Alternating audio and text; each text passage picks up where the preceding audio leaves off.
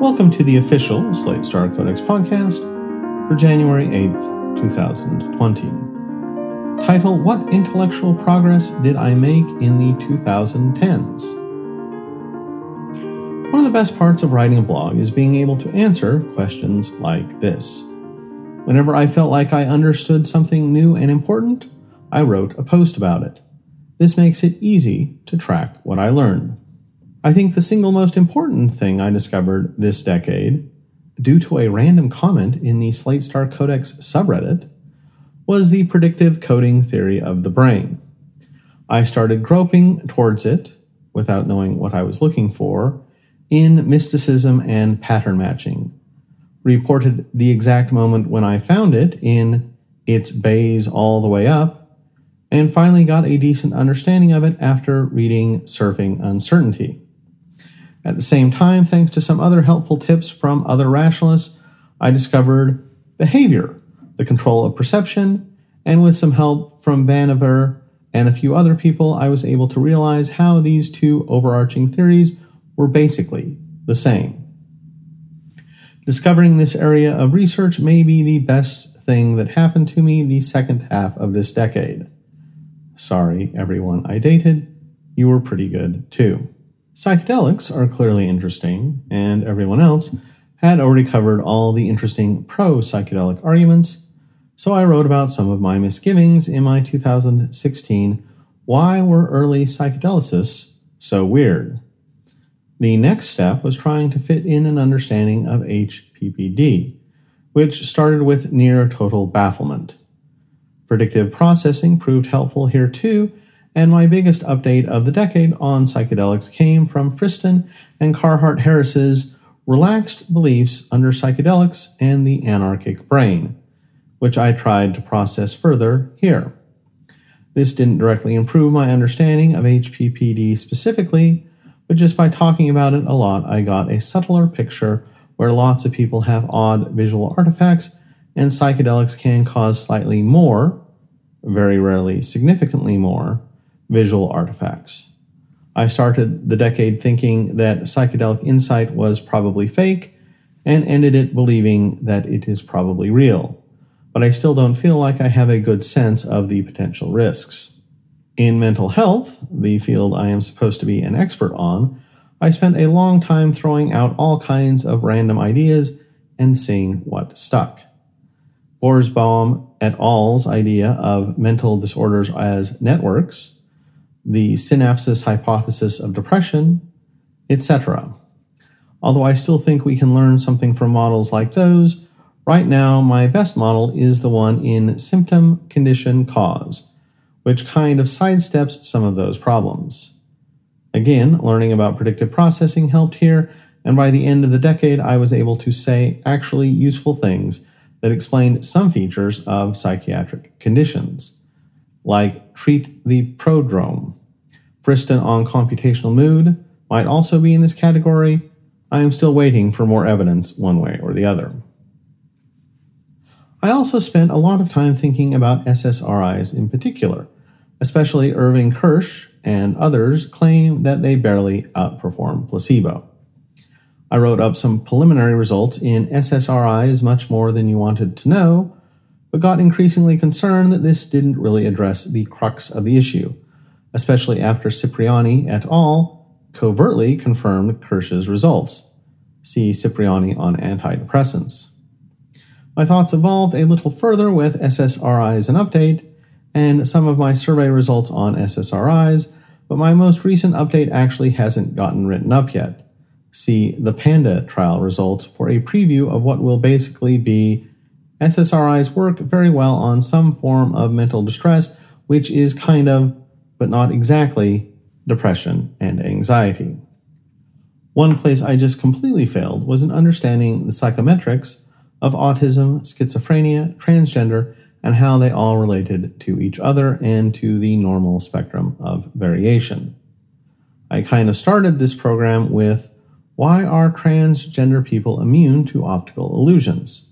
Still a good question. Fumbled around by first sort of condemning and then sort of accepting the diametrical model of autism and schizophrenia, and then admitting I just didn't know what was going on in this area and not talking about it much more. I still sometimes have thoughts like, is borderline the opposite of autism? Or are schizoid people unusually charismatic, unusually uncharismatic, or somehow both? And I still have no idea how to even begin answering them. Autism and Intelligence, Much More Than You Wanted to Know, at least helped address a very tangentially related question, and is probably the closest thing to a high point this decade gave me here. The nurture assumption shaped my 2000s views of genetics and development. 10 years later, I'm still trying to process it, and in particular to square the many behavioral genetics studies showing non-shared environment doesn't matter with the many other studies suggesting it does. See e.g. The Dark Side of Divorce and Shared Environment Proves Too Much. I think I started to get more of a handle on attachment theory and CPTSD as both being different aspects of the same basic predictive processing concept of a global prior on the world being safe, see Mental Mountains and Evolutionary Psychopathology for two different ways of approaching this concept.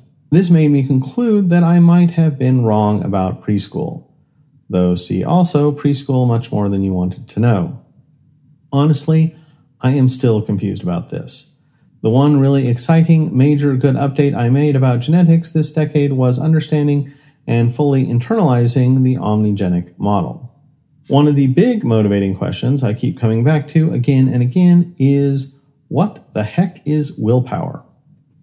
I started the decade so confused about this that I voluntarily bought and read Baumeister and Tierney's book, Willpower, and expected it to be helpful. I spent the next few years gradually internalizing the lesson, which I learned in the 2000s, that humans are not automatically strategic. See also the Blue Minimizing Robot as a memorial to the exact second I figured this out. And that hyperbolic discounting is a thing. Since then, progress has been disappointing. The only two insights I can be even a little happy about are understanding perceptual control theory and Stephen Guyenet's detailed account of how motivation works in lampreys. If I ever become a lamprey, I am finally going to be totally content with how well I understand my motivational structure, and it's going to feel great. Speaking of Guyenet, if nothing else, this last decade has taught us that Gary Taubes did not solve all of nutrition in 2004, that Atkins, paleo, keto are good for some people and bad for others, and that diet is still hard. See the various Guyenet versus Taubes and Taubes versus Guyenet posts and my 2015 The Physics Diet on where I was at that point. So what is going on with diet? Compressing an entire decade's worth of research into 2 words, the key phrase seems to be set point, which credit to Taubes, he was one of the first people to popularize. See e.g. Anorexia and Metabolic Set Point and Del Guidice on the self-starvation cycle. But what is the set point and how does it get dysregulated? See my book review of The Hungry Brain for the best answer to that I have now. Not so good. This whole mess helped me get a better understanding of contrarians, crackpots, and consensus, and eventually ended up with me learning to love scientific consensus. In terms of X risk, I started out this decade concerned about the great filter. After thinking about it more, I advised readers don't fear the filter. I think that advice was later proven right in the Sandler, Drexler, and Ord's paper on the Fermi paradox, to the point where now people protest to me that nobody ever really believed it was a problem. AI has been the opposite. I feel like the decade began with people poo-pooing it. My AI researchers on AI risk was part of a large-scale effort to turn the tide, and now it's more widely accepted as an important concern. At the same time, the triumphs of deep learning has made things look a little different. See, how does recent AI progress affect the Bostronian paradigm and reframing superintelligence? And I'll be reviewing Human Compatible soon. I also got some really great insights on what human-level intelligence means from the good people at AI Impacts, which I wrote up at first, Where the Falling Einstein Meets the Rising Mouse, and later, Neurons and Intelligence, a Bird Brain Perspective. See also cortical neuron number matches intuitive perceptions of moral value across animals, and all the retractions and meta-retractions thereof. Overall, I think I've updated a little, though not completely, towards non-singleton scenarios and not super fast takeoffs, which combined with the increased amount of effort being put into this area is cause for a little more optimism than I had in 2010. I know some smart people disagree with me on this. In the 2000s, people debated Kurzweil's thesis that scientific process was speeding up super exponentially. By the mid-2010s, the debate shifted to whether progress was actually slowing down. In Promising the Moon, I wrote about my skepticism that technological progress is declining. A group of people, including Patrick Collison and Tyler Cowen, have since worked to strengthen the case that it is. In 2018, I wrote, Is Science Slowing Down? And late last year, I conceded the point. Paul Christiano helped me synthesize the Kurzweilian and the anti-Kurzweilian perspectives into 1960, the year the singularity was canceled. In 2017, I synthesized some thoughts that had been bouncing around about rising prices into considerations on cost disease, still one of this blog's most popular posts. I felt like early responses were pretty weak, although they brought up a few interesting points on veterinary medicine, cosmetic medicine, and other outliers that I still need to transform into a blog post. Alan Levy's work on infrastructure in particular has also been great. The first would-be general answer that made me sit up and take notice was Alex Tabarrok's book, link goes to my review, The Prices Are Too Damn High. But I explained there why I don't think it can be the full answer. The most recent thing I learned, tragically under-highlighted in my wage stagnation post, is that a lot of apparent wage stagnation is due to cost disease. Consumer services ballooning in cost means the consumer inflation index rises faster than the business inflation index. Productivity gets measured by business inflation, wages get measured by consumer inflation, and so it looks like productivity is outpacing wages. This is still only half of the apparent decoupling, but it's still a big deal. The highlight/lowlight of the decade in social science was surely the replication crisis. My first inkling that something like this might exist was in December 2009 from the less wrong post, Parapsychology, the Control Group for Science. There were a couple of years where people were trying to figure out how bad the damage was. Of these, my 90% of all claims about problems with medical studies are wrong was more optimistic, and my slightly later, the control group is out of control, was more pessimistic. I still stand by both. As the decade continued, I think we got better about realizing that many, to most older studies were wrong, in a way that didn't make us feel like total Cartesian skeptics or like we were going to have to throw out evolution or aspirin or any of the things on really sound footing. After that, it just became fun. My acceptance stage of grief produced some gems like 5-HTTLPR, a pointed review. On Slate Star Codex, I particularly examined some of the replication issues of growth mindset.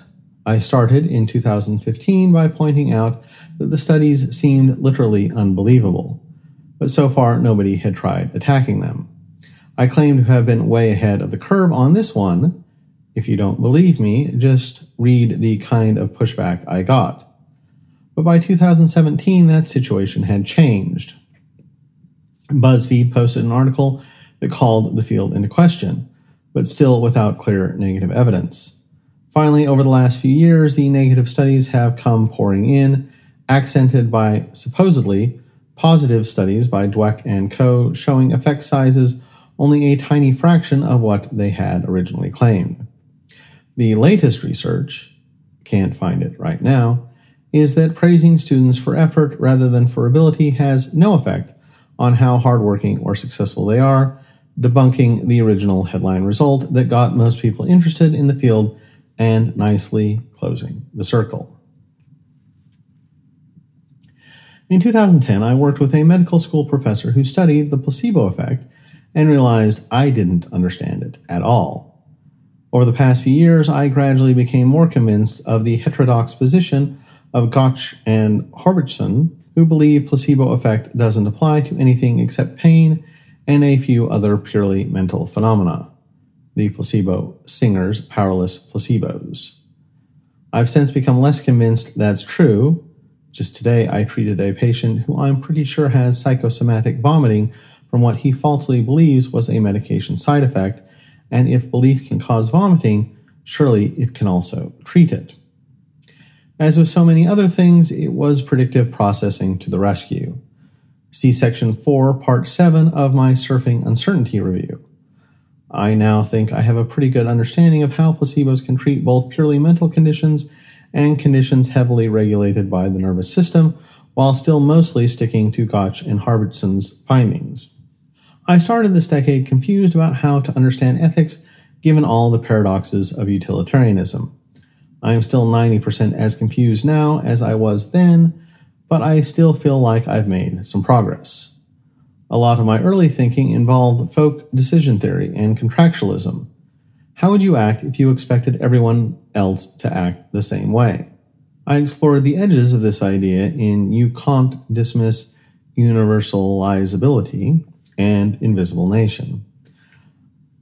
I'm not sure how much it helped my search for meta-ethical grounding, but it helped me get a more robust understanding of liberalism and clarify my views on some practical questions, e.g., be nice at least until you can coordinate meanness, and the dark rule utilitarian argument for science piracy. In general, I think this has given me a more cautious theory of decision-making that's occasionally, and terrifyingly, set me against other more anti-outside view rationalists. I think the most important shift in my understanding of ethics this decade was the one I wrote up in Axology, Morality, Law, formerly titled Contra Haskell on Moral Offsets, which isn't related to grounding utilitarianism at all, but sure helps make the problem less urgent. Despite my better judgment, I waded into politics a lot this decade. I Can Tolerate Anything Except the Outgroup produced this blog's first big break, but it admitted it didn't really understand the factors underlying tribe. Since then, Albion's Seed helped provide another piece of the puzzle, and a better understanding of class provided another. I went a little further, discussing why tribes have ideologies associated with them in The Ideology Is Not the Movement, how that is like/unlike religion in Is Everything a Religion, and hammered it home unsubtly in Gay Rights Are Civil Rights. I wrote the non-libertarian FAQ sometime around 2012 and last updated it in 2017. Sometime, possibly between those dates, I read David Friedman's A Positive Account of Property Rights, definitely among the most important essays I've ever read, and got gold-pilled. Is that a term? It should be a term. I've since been trying to sort this out with things like a left libertarian manifesto and trying to move them up a level as Archipelago. James Scott's Seeing Like a State and David Friedman's Legal Systems Very Different from Ours were also big influences here. Like all platitudes, government is a hallucination in the mind of the governed is easy to understand on a shallow level, but fiendishly complicated on a deep level. But I feel like all of these sources have given me a deep understanding of exactly how it's true. The rightists, especially Moldbug, get the other half of the credit for helping me understand Archipelago, and also deserve kudos for teaching me about cultural evolution. My first attempts to engage with this topic were nervous and halting, c.e.g. the argument from cultural evolution. I got a much better feel for this after reading The Secret of Our Success, and was able to bring this train of thought back to its right-wing roots, addendum to Enormous Nutshell, Competing Selectors. I'm grateful to the many rightists who argued with some of these points with me until they finally stuck. I had more trouble engaging with leftists. I started with, does class warfare have a free rider problem? And it took me way too long to figure out that this was one of the major questions sociology was asking, and that an answer would look less like your game theory analogy is missing this one variable, and more like a whole library full of books on what the heck society was. Later, the same engagement produced conflict versus mistake, which I am informed is still unfair and partially inaccurate, but which, take my word for it, is a heck of a lot better than the stuff I was thinking before I wrote it. More recently, I've been trying to figure out a sympathetic account of activism, as opposed to the unsympathetic account that it's virtue signaling and or people who are really bad at figuring out what things are versus aren't effective. You can sketch the outline at Respectability Cascades and Social Censorship, the First Offender Model, and I'll sketch the whole thing out sometime when I have enough emotional energy to deal with the kind of people who will have opinions on it. I also had to grapple with the sudden rise of social justice ideology. I'm proud of my work on gender differences, both what I learned, how I wrote it up, and the few bits of original research I did, e.g. sexual harassment levels by field. My knowledge and claims started off kind of weak. Gender differences are mostly not due to offensive attitudes, but I eventually feel like I got a really great evidence-based, basically airtight theory of what is going on with gender imbalances in different fields, which I posted most of in Contra Grant on Exaggerated Differences.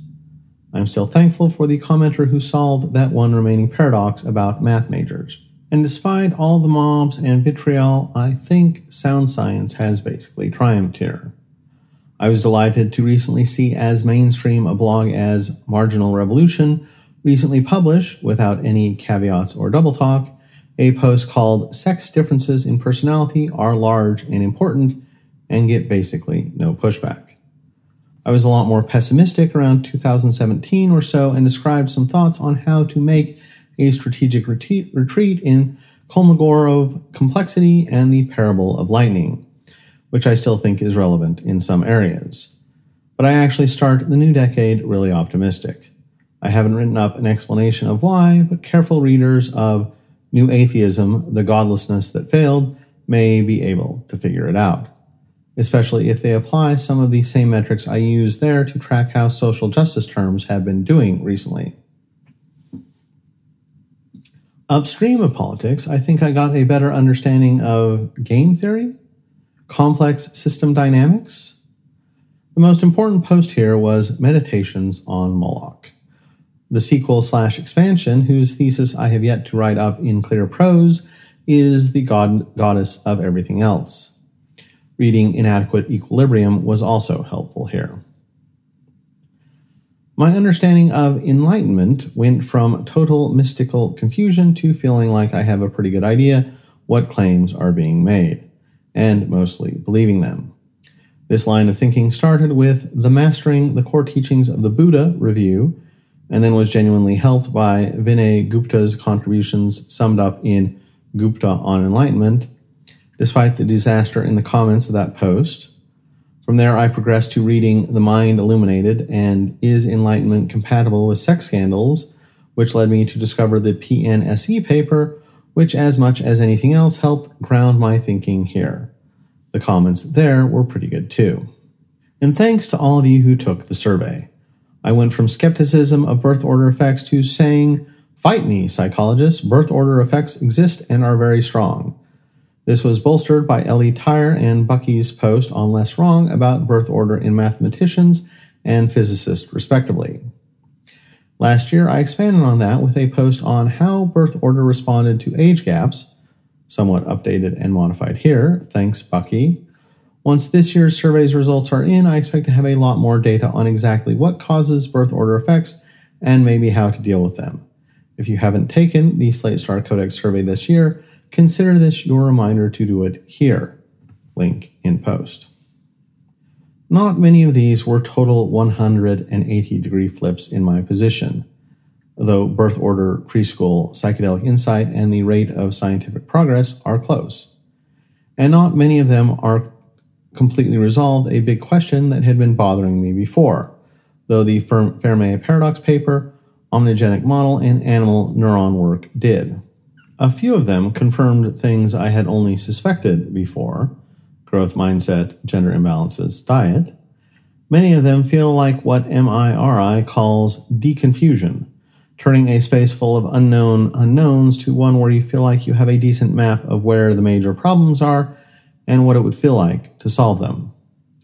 The Enlightenment research seems to fit here.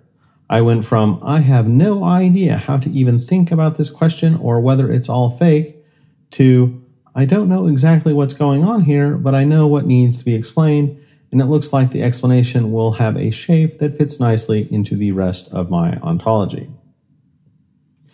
There's an argument that I should learn less each decade, since I'll be picking higher and higher fruit. My own knowledge can advance either because civilization advances and I hear about it, or because I absorb/integrate older knowledge that I hadn't noticed before. Civilization advances at a decade per decade, or maybe less, see Cohen and Southwood's paper above, but each year it becomes harder and harder to find relevant older knowledge that I haven't integrated yet. I plausibly only have 5 more decades to live, and I don't think I'd be happy only advancing 5 times this amount over the rest of my life, let alone less than that. But I notice I only started Slate Star Codex about halfway through the decade, and that my progress picked up a lot after that. I don't think it's just recall bias from being able to track myself better. I think being able to put ideas out there and have you guys comment on them and link me to important resources I might have missed has been great for me. I only started taking full advantage of that around 2015. This decade, I have a head start, and maybe I'll discover other useful tools that will speed things up further. Thanks for sticking around with this blog, and have a happy 3rd decade of the 21st century.